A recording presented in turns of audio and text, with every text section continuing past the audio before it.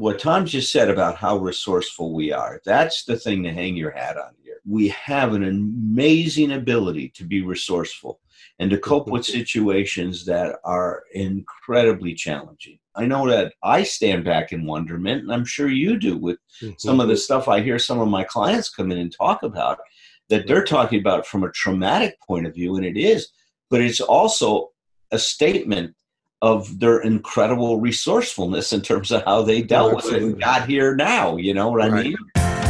It starts right here, deep in your heart. Start right here. Oh, that's where it starts. Right here. We look to your heart. It's always and only starting right here. Tom Rutledge and Dr. Alan Berger bring over 90 years of clinical experience to this important podcast, and they offer you a guarantee. You will gain something of personal value from each episode. And now, what matters most. It starts right here. Start right here. Welcome back to Start Right Here. I'm Tom Rutledge, and with me is Dr. Alan Berger, my good friend, and kind of a therapist. You know, you kind of do therapy for me every Friday what day is this? It's Sunday. It's every Sunday when we do this. Well, it's good day to you, Tom. This is therapeutic for me as well. I've shared with you many times how this is almost like the anchor for my week, if you will, or the beginning. I mean, sometimes it works as the anchor, and sometimes it works as the introduction to the week for me. Mm-hmm. And it's just a great place to sit with you and reflect on these things and chat about them. And every time, and I'm just checking to make sure that I'm honest about this, but it's true. Every time we talk, I walk away richer than when we started. And I'm hoping our listeners are doing that as well. You know, when I see somebody for the first time in therapy, you know, I go through this little spiel I got about, you know, this first session is about to see if I can be of value to you. It's also to see if we're a fit. But I tell everyone, I have a pretty high expectation of myself, as I expect when you leave my office that you'll at least leave with one thing more than you showed up with. I like it. You know, just one thing. If you're walking out with one thing, then I feel like we're moving. If you come to a session and you don't walk out with something more than you walked in, I haven't done my job that day. So I've either fallen asleep, which I rarely do. I don't think I've done that in quite some time. I don't stay asleep once I'm asleep. I wake up pretty quickly. You wake up pretty fast? Well, that's good to know.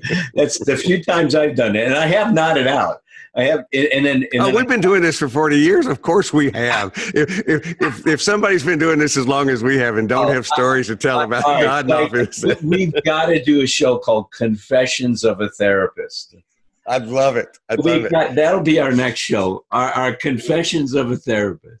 Well, you know, I always said I want my last book. Maybe you and I should write this one together. It's like I wanted my last book before I drop off the planet to be being helpful for a living, and talk about what it is, because that's, you know, it's so many different things. Well, that's what's his name, Sheldon Kopp did with his, what is it called?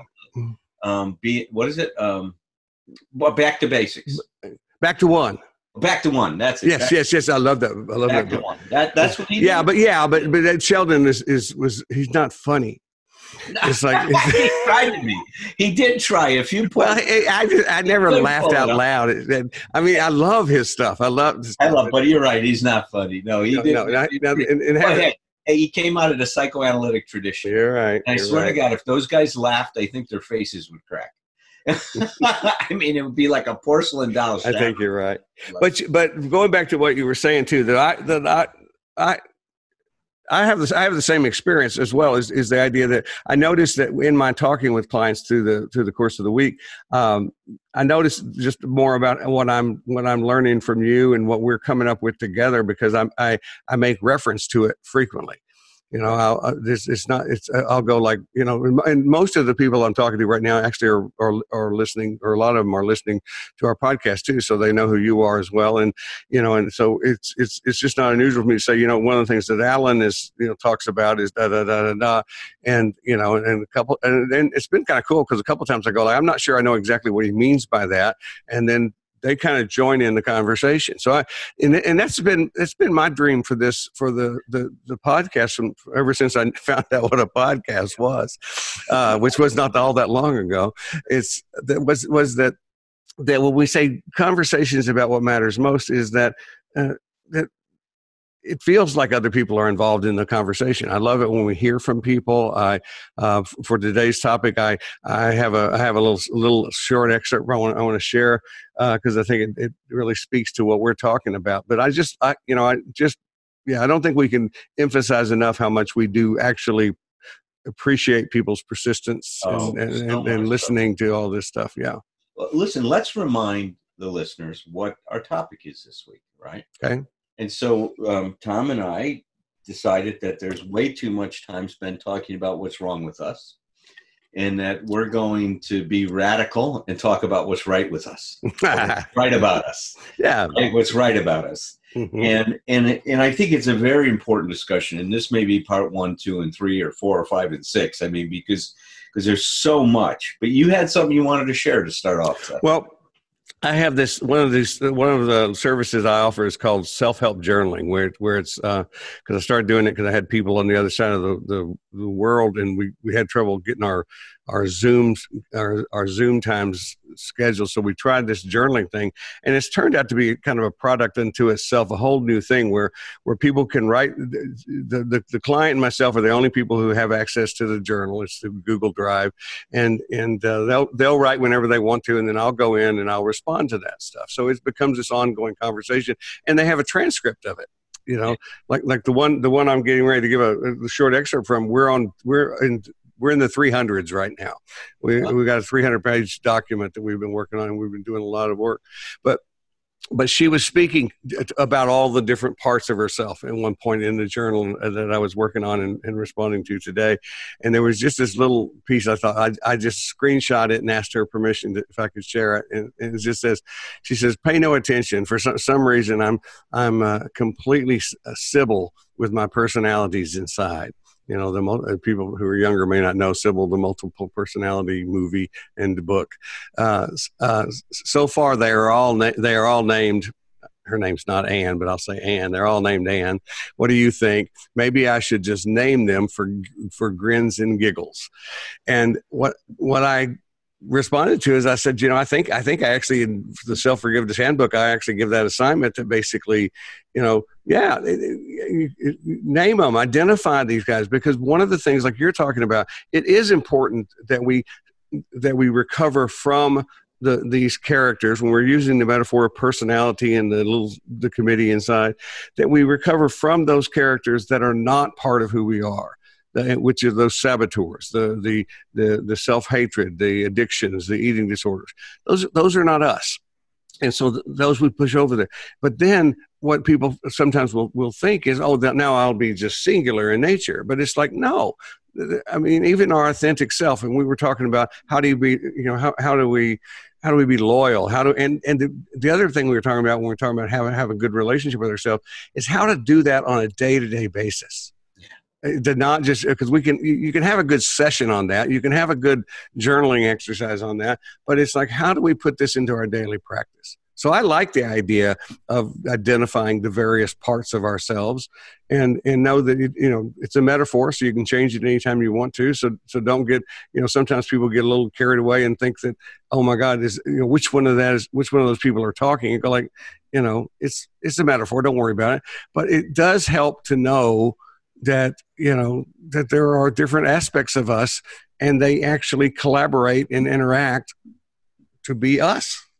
Yes, they do. And a great way of thinking about it, and this is back to focusing on what's right about us, because we've talked before about that fragmentation occurs as an adaptation to either the demands that of our false self. Our false self says we have to be this way or that way, right, to be okay. So then if I have to be a nice guy to be loved, then any aggressiveness that surfaces in me is going to have to be disowned. I'm going to have to push away. Well, but it's also true that these parts of us develop as an adaptation to the dynamics in our family. Sure. Right? Virginia Satir, and then Sharon Wegscheider Cruz talked a lot about the roles that different, the children play, the different children play in a family, like the placater, the hero child. The lost child, the scapegoat. Yeah. Right. Yeah. So then if I am the scapegoat, then any part of me that's going to be able to, what would be the word, to cooperate, right, and not put myself in that position is probably not going to be available to me in terms of my personality. So, think about the fragmentation as an adaptation, not as what's wrong with you, but as an attempt to ensure your existence. Because what we call these things is, we used to call them defense mechanisms, and I think that's an old term. We call them now creative adaptations, right? Well, the word the defense stuff that's really important, because one of the things I've been pointing out to people for years is all defenses are not bad. We all need to defend ourselves, and so it really is defense mechanisms. But I like the idea of reframing that as creative adaptations, and I think that, and actually I worry a little bit sometimes that the word fragmentation has a negative connotation. That's right. Too, because I think what we're talking about is from long before we ever read a self-help book or do anything else or have any insight about what this stuff is, it's like we are extremely resourceful. Yes. In our families, growing and learning how to get our needs met and how to be okay, and that's where all this stuff comes from. That's right. It's not about let's look how sick you are. Yeah, I want everybody to hear that. Is that what Tom just said about how resourceful we are, that's the thing to hang your hat on here, is that who we are, is we have an amazing ability to be resourceful and to cope with situations that are incredibly challenging. The survivors of the Holocaust, that's a great example of that, or other groups that have experienced genocide. Like what happened in Serbia with Croatia and stuff like that, or, the conflict like you see in other parts of the world. I mean, our ability to deal with these things, it's remarkable. I know that I stand back in wonderment, and I'm sure you do with some of the stuff I hear some of my clients come in and talk about, that they're talking about from a traumatic point of view, and it is, but it's also a statement of their incredible resourcefulness in terms of how they dealt with it and got here now. You know what I mean? Right. Well, and let's talk for a moment about that comparative that we do too, because most of the folks that we've been in this place, and most of the people we talk to tend to be, to say the least, a little hard on themselves.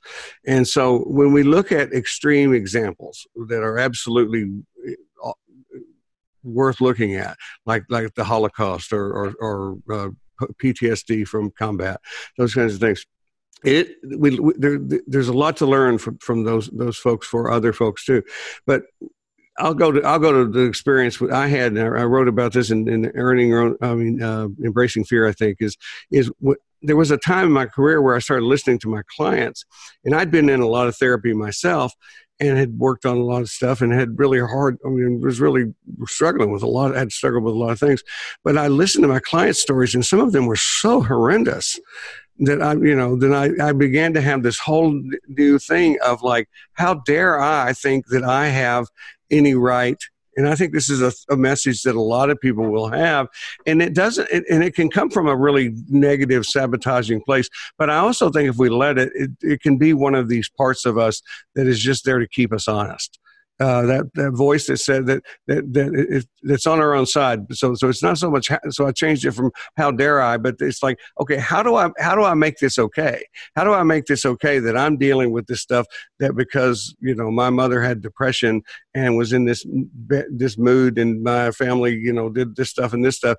How does that compare with the fact that this client I'm talking to has been, you know, sexually abused and physically abused since she landed on the planet? You know, it's like that was a really tough one. And it's one I try to stay attention to.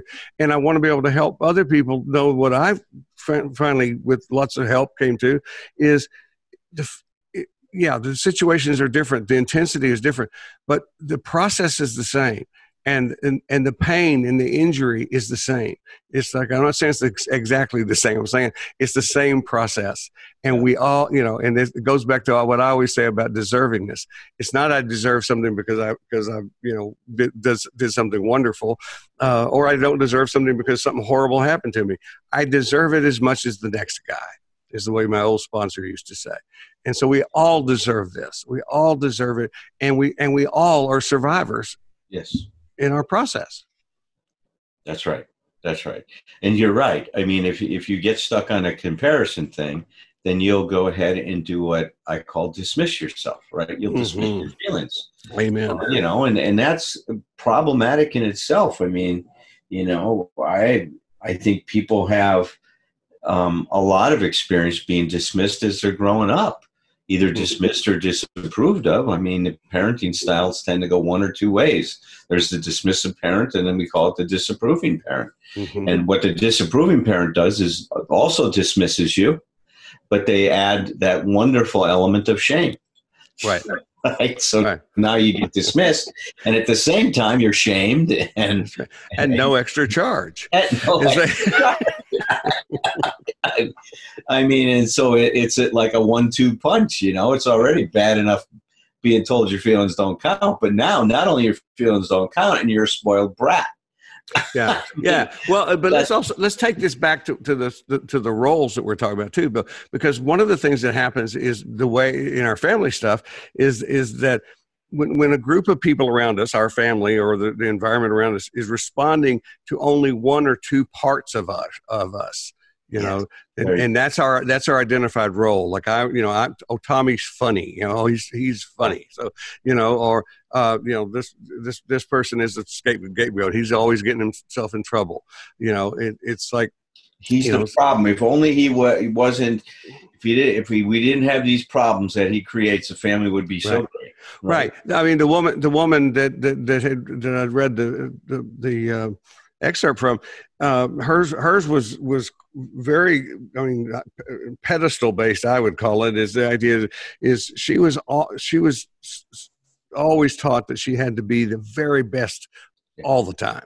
The very best, the bigger person, the better person, everything. She wasn't really treated like she was that, but that's what she was always told she had to shoot for. She had to be absolutely the best, always. And it's like there's so much other aspects of ourselves that don't get developed when we have to stay in that one or two, that one place.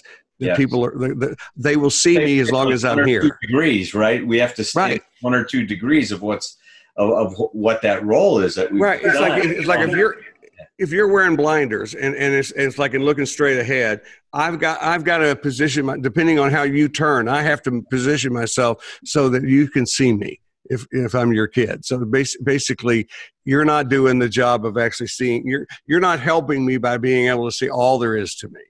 I mean, you know this as a parent of young adults too, but also of young children now. It's like, I mean, your job is endless, right? I mean, because your job is to have that awareness so that you can actually see as much of them as you can possibly take in, so that you can reflect it back. That's it. That's right. That's right. And through that reflection, you know, we get to know ourselves and we get to experience ourselves. And that's why that mirroring in childhood is so important from a parent. Yeah. You know, so, you know, if we go back to this thing about, well, you know, who is this self that we're going to honor? Well, first of all, we can honor the fact that no matter the situation is we're going to try to remain as whole as possible, and we're meaning that we're going to try to keep our integrity to whatever degree is possible. We're going to strive to do that. And we're always going to give meaning to the situation that we're in. Okay. Is that we're meaning generators. I mean, we're always trying to give meaning to the experience we're having. And so these two things operate in a very interesting way. That, first of all, I'm always going to try to figure out how best to be in this situation that's going to allow me to get through it in the best way possible. Yes. Right? Always doing that stuff. So if it means I've got to cut off my right arm to deal with this situation, I'll cut it off because it means the rest of me is going to survive. So if I have to throw that out, and that's that willingness we have to sacrifice parts of ourselves, to me is pretty phenomenal, right? That we will move towards survival, even if it means getting rid of a part of us that actually might be pretty important, but we're going to do it because we've got to ensure our existence to whatever degree we can. Right. And that's something to feel good about. I mean, right. You know, when we do that, and you've done this and I've done it before, somebody's saying, God, isn't this terrible? I look at them and I say, my God, no, I'm sitting here thinking about how great you are. Thinking, what are you talking about? I did this or did that. I go, yeah, but you figured that out. If you would have done anything else, you wouldn't have got through that family that you would have grew up in. Right. Right. And the other piece is, because what you're talking about as far as integrity always comes back to value system. It's like, you know, and I mean very specific value system that varies across time, and not just, you know, I always say, like, not just don't kill anybody for no good reason, but things what's most important, and what is most important when we're young and we don't have that additional help, we don't have it coming from someplace else, we have to develop a way to do it ourselves. That's like what you said is when people feeling bad about themselves, you know, when we first get started, I go like, no, I mean, when I'm looking at it as somebody, I mean, think about this, we talk about inner child work, think about this kid you were. It's like, you didn't have a guide, you didn't have a self-help book, you figured this stuff out, you know, and back to value system, and whatever is troubling you that brings you to this conversation, or to read that book, or to do this, is about your integrity. If there's something that doesn't feel right, if something feels like it's missing, or you don't like something about yourself, I mean, we understand there's the should monster we want to address, and we want to do all this stuff, but we're not trying to get everybody just to love themselves unconditionally. There's no holes barred. It's like, no, we don't want to do that. What we want to do is we want to be good people. You know, I always say we don't come to therapy just to feel better. We come to therapy to be better. Yeah. It's a great way to say it, Tom. And you know, this just, you know, as we're talking, what comes to mind is that this is the reason we can have faith in ourselves. See, that dynamic, that force that's in you and me to move towards being what we can be, you know, moving towards that integrity, that's something to have faith in. And people don't realize, they think they have to control to get there. And it's more about just having faith in that and letting that part start to guide you. You know, it's like an inner voice, an inner wisdom. And you and I talk about that at times. Right. You know, we even say at times, you know, let's bring your inner wisdom forward. Let's have you talk to that part of you.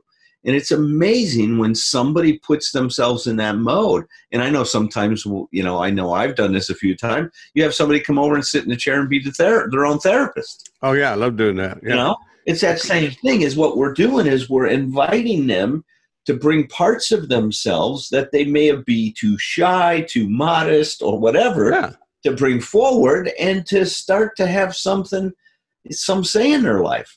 Right. Well, I mean, whether we're this is all about learning too, and so just like anything else, sometimes we have more competence than we have confidence, and so part of what we want to do is show somebody kind of some of their natural talents with that. Now, one of the things you just said also, I think this is, I'm proud of myself because I'm actually my mind is organized about kind of the timeline of what we've been talking about through the series of the podcasts we have so far, is want to talk about listening to that for that inner wisdom.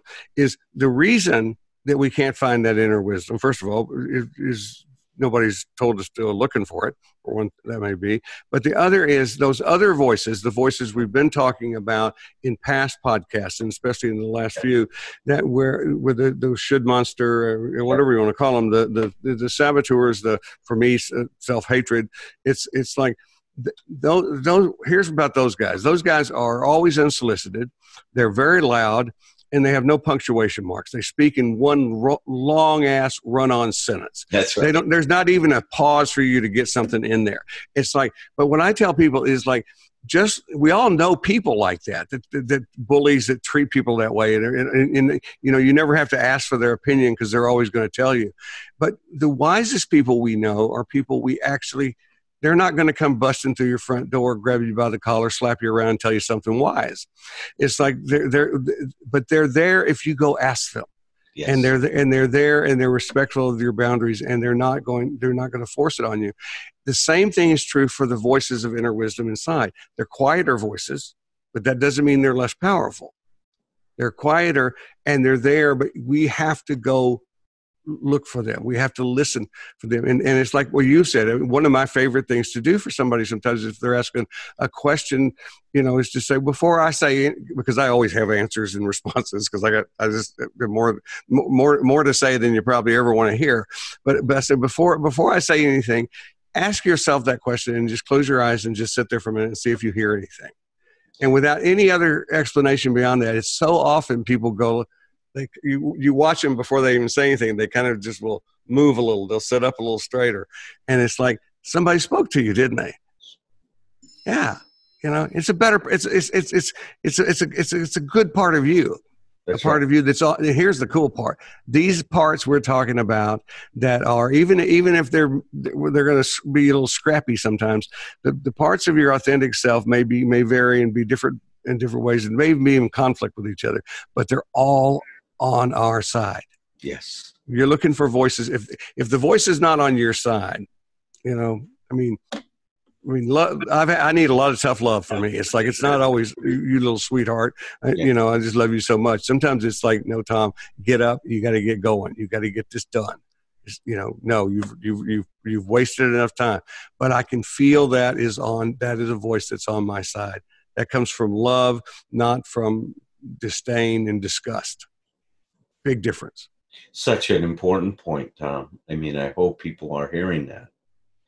And, the other thing you and I have said before, and it really fits with what we're saying today, even the parts of us that we consider, self-sabotaging or self-destructive, or we call them villains at one point, from Dr. Mary Goulding. Mm-hmm. Even if you consider them villains, they did come into our life as trying to help us. Even though they're not very good helpers. Right. But the intention is to try to help us figure things out. And like we said, at the time, that was the best thing we could come up with. We understand that. But we can recognize that part of it too. And, sometimes if I have somebody role-playing with one of these sides of them, I'll have them actually turn, let's say, to that top dog or the bully and say, look, instead of beating me up all the time, could you support me and help me? Mm-hmm. And it's amazing how they never think to ask that other side for help. Because they're always defending themselves against it or feeling bad about themselves with it. And they never think about turning it around and say, wait a minute, you may be trying to help me, but it's not helpful. Could you be more helpful to me? Right. If you're interested in me, let's try to do this in a way that I can use better. And like you said, it doesn't have to be all positive all the time. No, that's right. Well, one of the I want to give an example of what you're talking about positive intent. It's like because the part of me that would basically keep me from doing anything because I didn't want to be embarrassed or fail at something. Okay, so the way I sum that up is that if my fear was being run over by a bus, so that part of me comes in and tells me I've got the solution. We're never going to leave the house. Okay. Now that problem is solved. Okay. I am not going to, where I live, there's no bus going to be here. It's not going to even, I don't think a bus could come up the hill even. It's like, it's not going to happen, but at what cost? And so the idea is a lot of times is, I think about that with my alcoholism as well. I definitely have a thank you, but no thank you now attitude toward my alcoholism, because I think that it really did help me do something I didn't think I could do. And I think, and I think that it did. And it's like, and I appreciate that. And I can appreciate the intent, but it's like that doesn't have to go any farther than that. Yeah, no. And I love the phrase you used when you called it a compromise, an unconscious compromise. And we make those. But at the time, you're exactly right. That's the best we can come up with at that moment to figure the thing out. Yeah. And that's not to, we're saying this because the more you do have an attitude of accepting these things, we're not saying approving of them. Acceptance is different than approval. Yeah. And it's really important to hear the difference. Acceptance, you say, hey, that's a part of me. I see that that's a part of me, and I've got to learn to deal with this part of me in a different way than I have. That's all we're talking about. We're not saying to now glorify some of these things. We're not going to glorify them, but we can accept that they had a positive intention. Right. Well, I mean, the bottom line is there really isn't a challenge to accept things we like. I mean, a lot of times people make that mistake. They think, oh, I'm supposed to like this. Go like, no. I mean, it's like, it just means it is. Yeah. I mean, I don't know of any one of us now I can say today that I'm grateful to be an alcoholic. Actually, I remember hearing the first person say that in an AA meeting years ago and thinking, well, that guy's an idiot. And I wanted to correct him and help him figure out what his problem was. But it's like, what I'm really saying there is I love all the lessons and all the growth that's come with that. It's like, but nobody, when you enter into recovery from any of this stuff, eating disorder, alcoholism, depression, we're not going to like it. It's like we're accepting that, like you said, this is mine to deal with. That's all we're saying. It's like, and I've got to, there's help, and I need to utilize the help, but I've got to lead the way. So let's switch to the meaning part of this for a second. So that's an interesting part, because I know you speak a lot about that as soon as somebody starts to interpret the experience they're having, and once again, the way I'd say it is to give meaning to it by coming up with a narrative that makes them a victim. They've just compounded the problem. Mm-hmm. Yeah. And you talked a lot about that. And I think that that's an important part of this, right?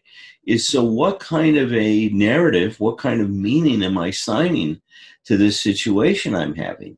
And, our narratives or meanings can either enhance how we're dealing with life and how we're coping, or they'll diminish.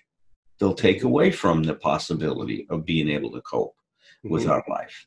Right. And, I know part of therapy is one way of thinking about it is we're helping people discover new meaning or a new narrative to their life that helps them make contact with their experience in a way they can learn about themselves. They can learn about how to be better able to cope.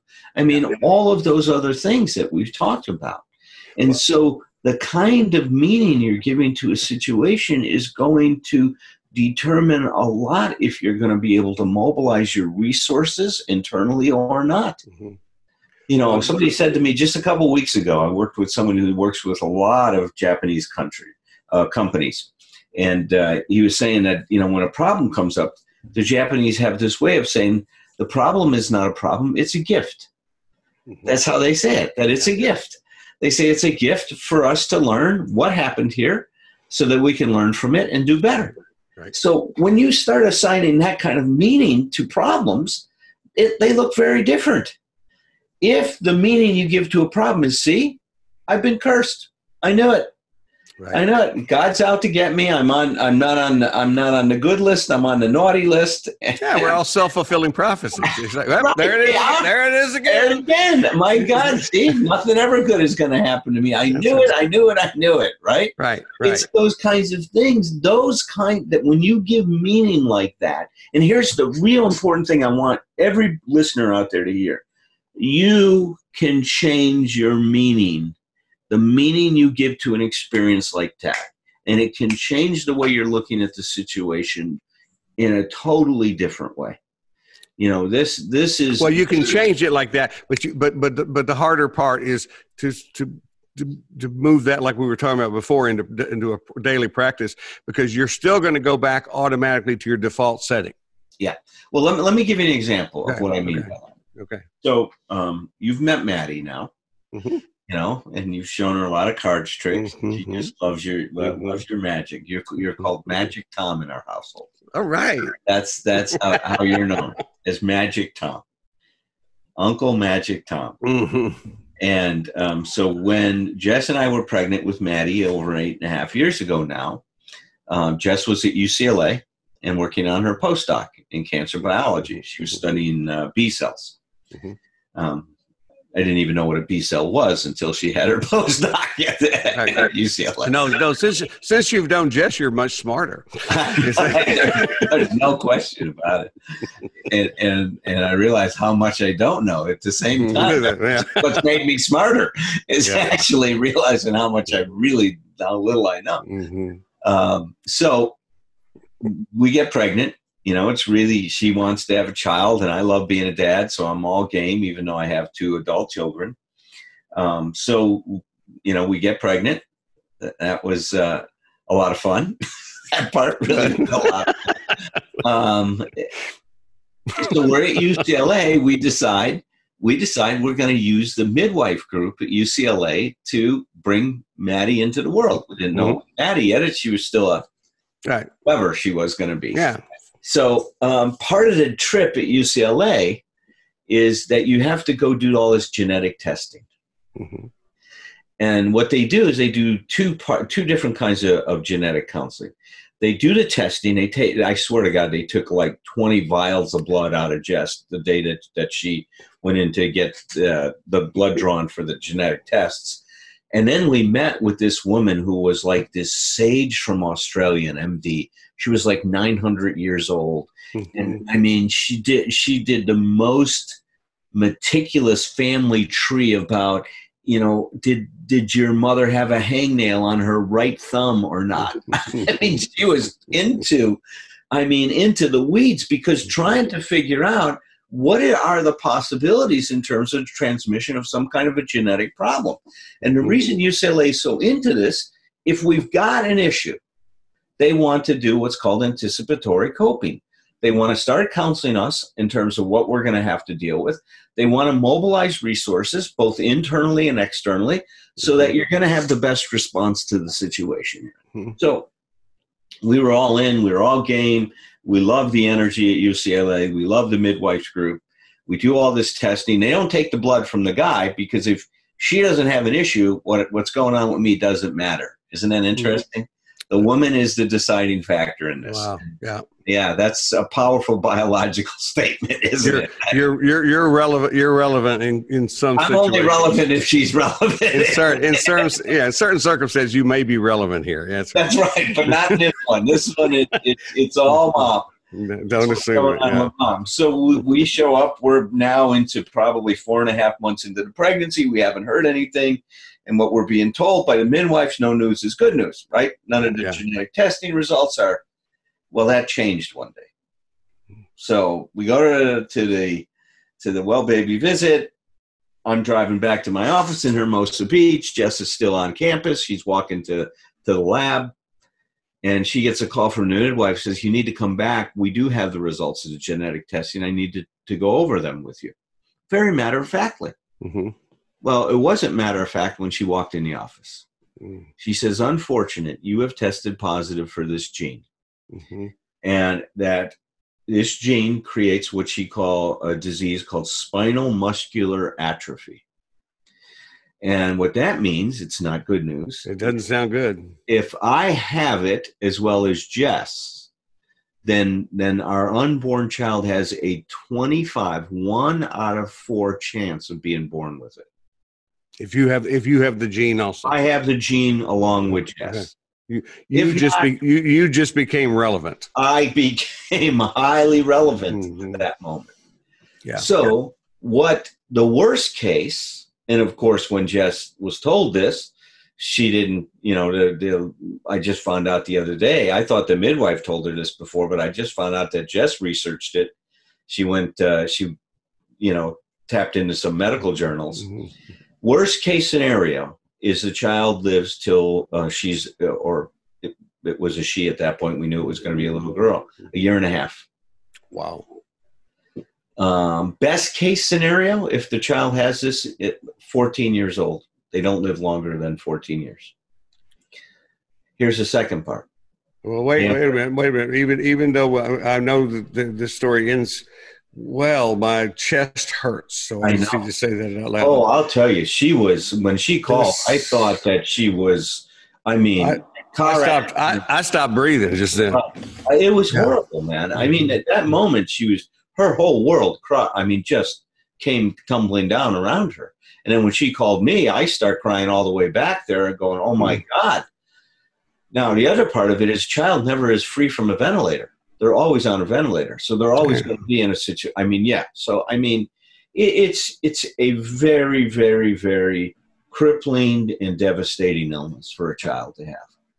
So I come back, and now I'm relevant. I have to give my blood 6 weeks. You have to wait 6 weeks? 6 weeks. 6 weeks. Oh, I stopped breathing again. So the meaning that we're both giving to this is that this is horrible. That we're already figuring out I got the gene. I mean, we didn't wait for the testing. Yeah. I mean, why bother with the test results, right? We already got the fact that I got the gene. Yeah, don't bother me with details. Yet our little girl's going to be born with this, and now this is what we're going to have to do. Yeah. My level of anxiety, Tom, was a 10 plus.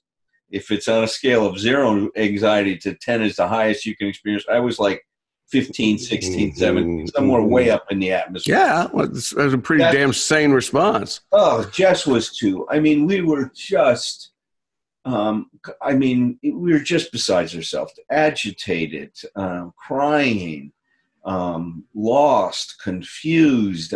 Just so many different, and then I get these morbid. So then my villains jump in and say, God is punishing you. For what? I don't know. I'm in a fucking Kafka novel, right? Now I'm like in a fucking Kafka novel, a trial. I don't know what the fuck, why, but God's now doing this to me because of something I've obviously done that I'm not sure what I've done yet that would deserve something like this, but this is the meaning I'm giving to this thing, which I'm now further driving myself even fucking crazier, and now dealing with that part of this, right? So it's like it's going from bad to worse to worse to worse, right? Well, let me toss this in too for anybody who's taking this and extracting things about the meaning for themselves as well, because that's one of those things. Those that we're drifting back to our villains here and our saboteurs. But one of the things those guys do is they create, I call it negative arrogance. They make it all about being, it's all about you. That's Everything's right. about you, that meaning. And it just makes everything else feel worse because that's not necessarily who we are. It's really a product of those messages that just basically are devoted to blaming us. I had a Catholic mother, and you know what she said? Yeah. Something wrong? God's going to punish you. Yeah. God is going to punish you. I mean, I can still hear. No, this is perfect. No, this actually, I talk about the problems I've had with deservingness. One of the reasons I always said that is I said, when people said you deserve things, I go like, I don't necessarily want what I deserve. I'd been with me most of my life. I knew that it wasn't good. It's like, so it's like, yeah, we did get that. I got that message too, and from a Presbyterian mother. That's right. That's right. So, hey, Catholics and Presbyterian mothers. And then I had other clients say, are you sure your mom wasn't Jewish? That's right. I mean, I guess all moms got a part of this, regardless. So we're beside. Moms get blamed a lot too. By the way, I might throw that in the hopper here too. But that's because they're tested first. We figured it out today. They do get tested first. I think. I think it's also because they're around more. It's like, see, a lot of times it's like, I gotta go to work.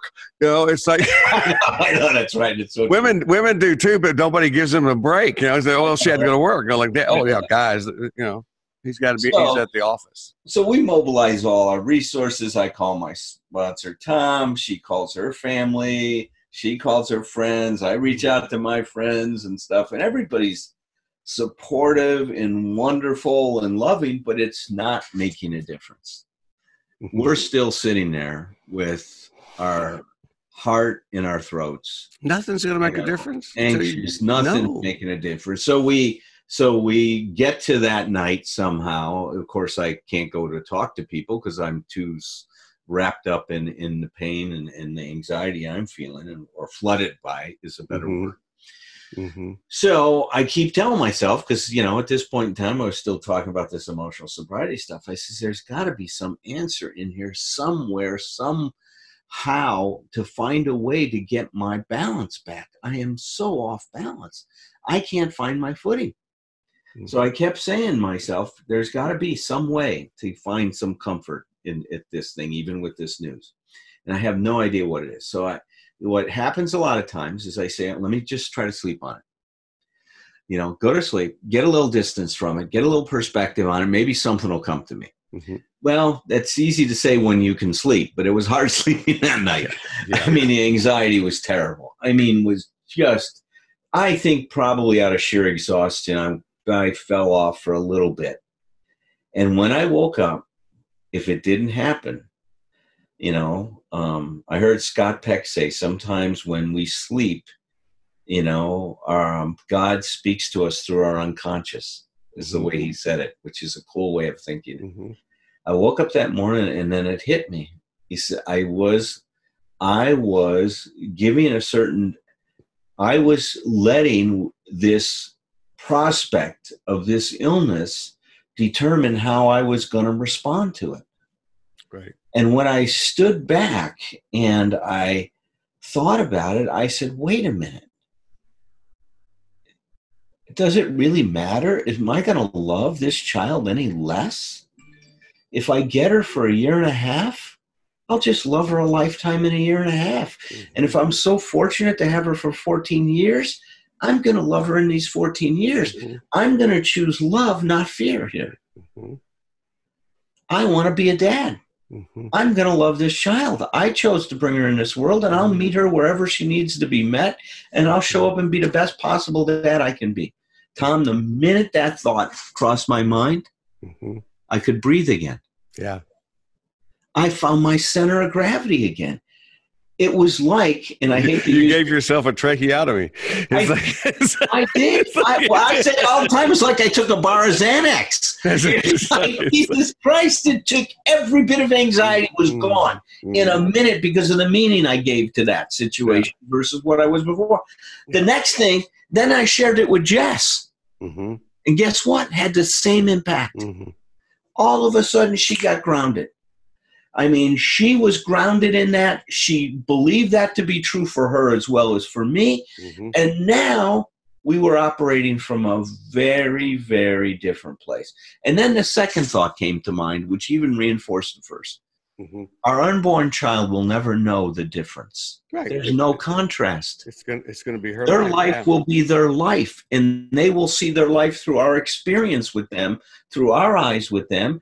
And if I love that child and give that child they will have a life filled with love. Right. Nothing will be taken from them. Yeah. Nothing. They will have everything else. And it was, to me, the biggest lesson on this emotional sobriety stuff. When I saw that, when I had that experience personally, because this is where, if I wasn't in recovery, I would have been at the bar, or I would have been looking for that bar of Xanax in order to deal with this, because I didn't have the capacity, first of all, to tolerate so much pain. right? I would have ran away from it instead of sat with the anxiety. I would have said, I got to run away. But there was something about staying with it that allowed us to discover, or allowed me to discover that moment of total salvation. Yep. Grace, I guess we could call it. Yeah. It's an amazing experience we have. One of the things about, and to take that to the idea of how to, it's a great description. It's a great description of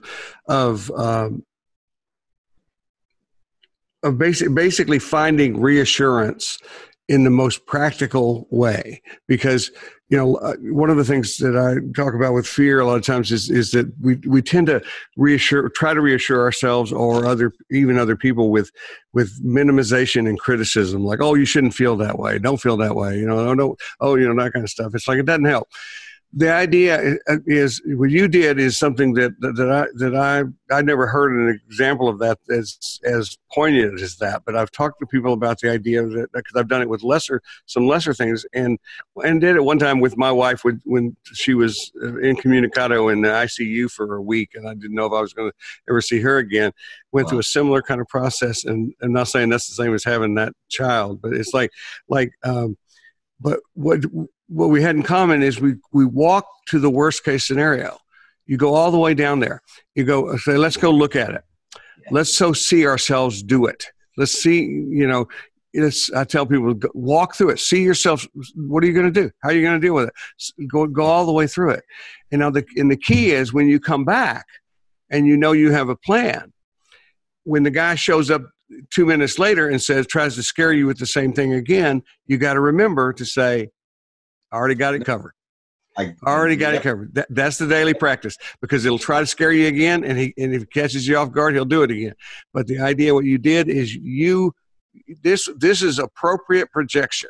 This is healthy projection. You projected into the future, and you saw what would happen, and you saw that you could do it, and it was right on. And see, the way I say this is that UCLA helped us to anticipate the possibility of this and cope with it, not in the way they were thinking. Right. But the situation was created in such a way as that it did bring up this anticipatory coping. So now we said, bring it on.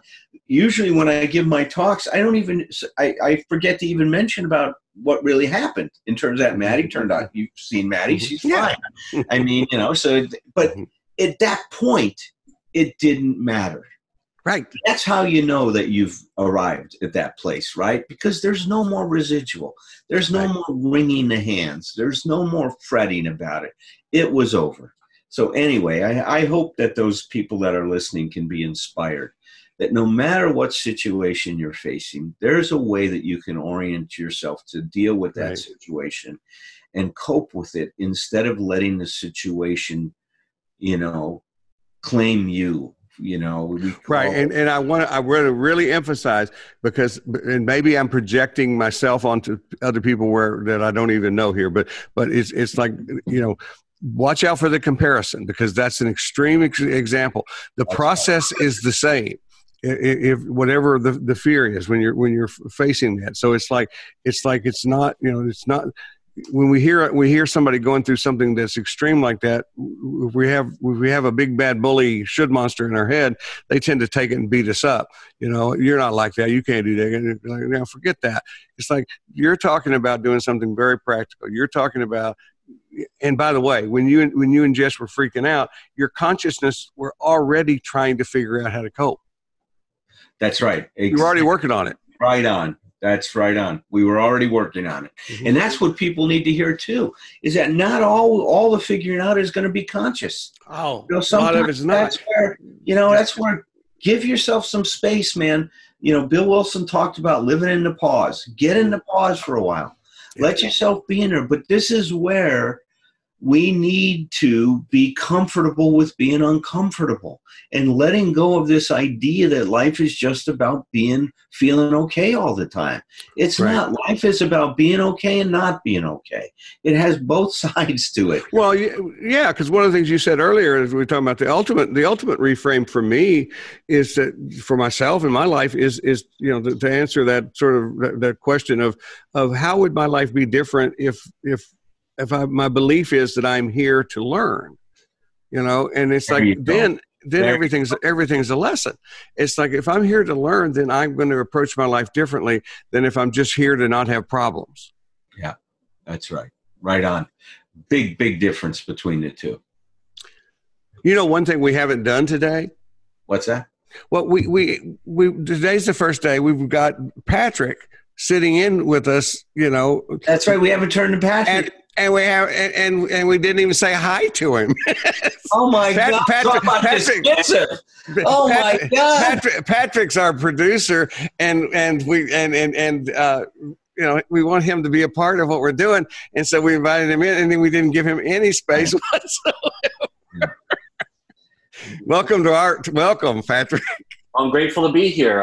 It's been a great talk, and I just love that story about Maddie, and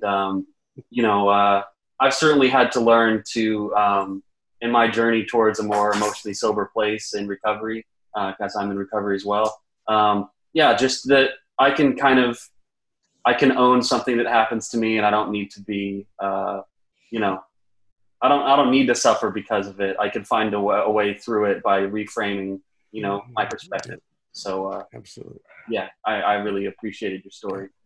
Good. Well, we want everybody to know we love Patrick. Patrick takes good care of us. Patrick is much smarter than either one of us when it comes to podcasts because he knows all these things that we don't know. And so I'm glad. I'm sorry we left you hanging today, Patrick. No, I'm grateful to be on board. Thank you. Well, Tom, how do they find out more about your work since we're go to my website, tomrutledge.com, and free downloads, information about my books, our video series, our 12-episode video series with the COVID stuff is on there. There's some stuff that I've probably even forgotten about, but it's some other interviews and things like that. So definitely go sign up, register with my mailing list, and keep up with us and join us. If you haven't already subscribed, please subscribe to Start Right Here. Please follow us on Instagram and Twitter. There you go. You keep telling us to do that, and we don't. Instagram and Twitter. I follow us on Instagram. Did you notice that? Yes. I went there when it was new, and there was no followers. I felt very sad, so I followed us. Well, more great content this week. Okay. I need to do that. You'll help me with that, Patrick. Instead, I'm the immigrant to this whole world. Right? You're the native. You can learn more about my work at www.abphd.com. That's my website, abphd.com. And I'm like with Tom, I've got a lot of resources on there that you can download stuff. I've got a bookstore on there. You can get hold of some of my books, my audio CDs. I've got a couple DVDs on there, and more to be coming. Always more. You're a manifester. You're churning stuff out all the time. I appreciate that about you. Churning things out. Mm-hmm. Okay, so next week, why don't we do Confessions of a Theft? That's what I was thinking. We were talking about it before. I think that's a great one. Because I also think we've been working with some pretty intense stuff here for a while, and there could be some intense stuff there too. But it's a fun topic.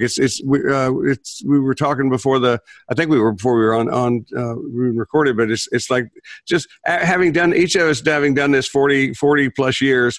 It's like just some things we've gotten ourselves into. We began by talking about whether or not you've ever, what happens when you fall asleep in a therapy session. That's so right. we'll definitely cover that topic and many more, I'm sure.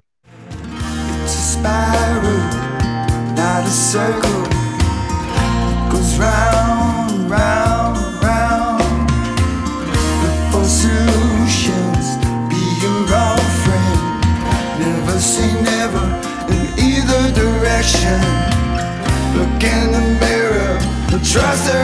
passion.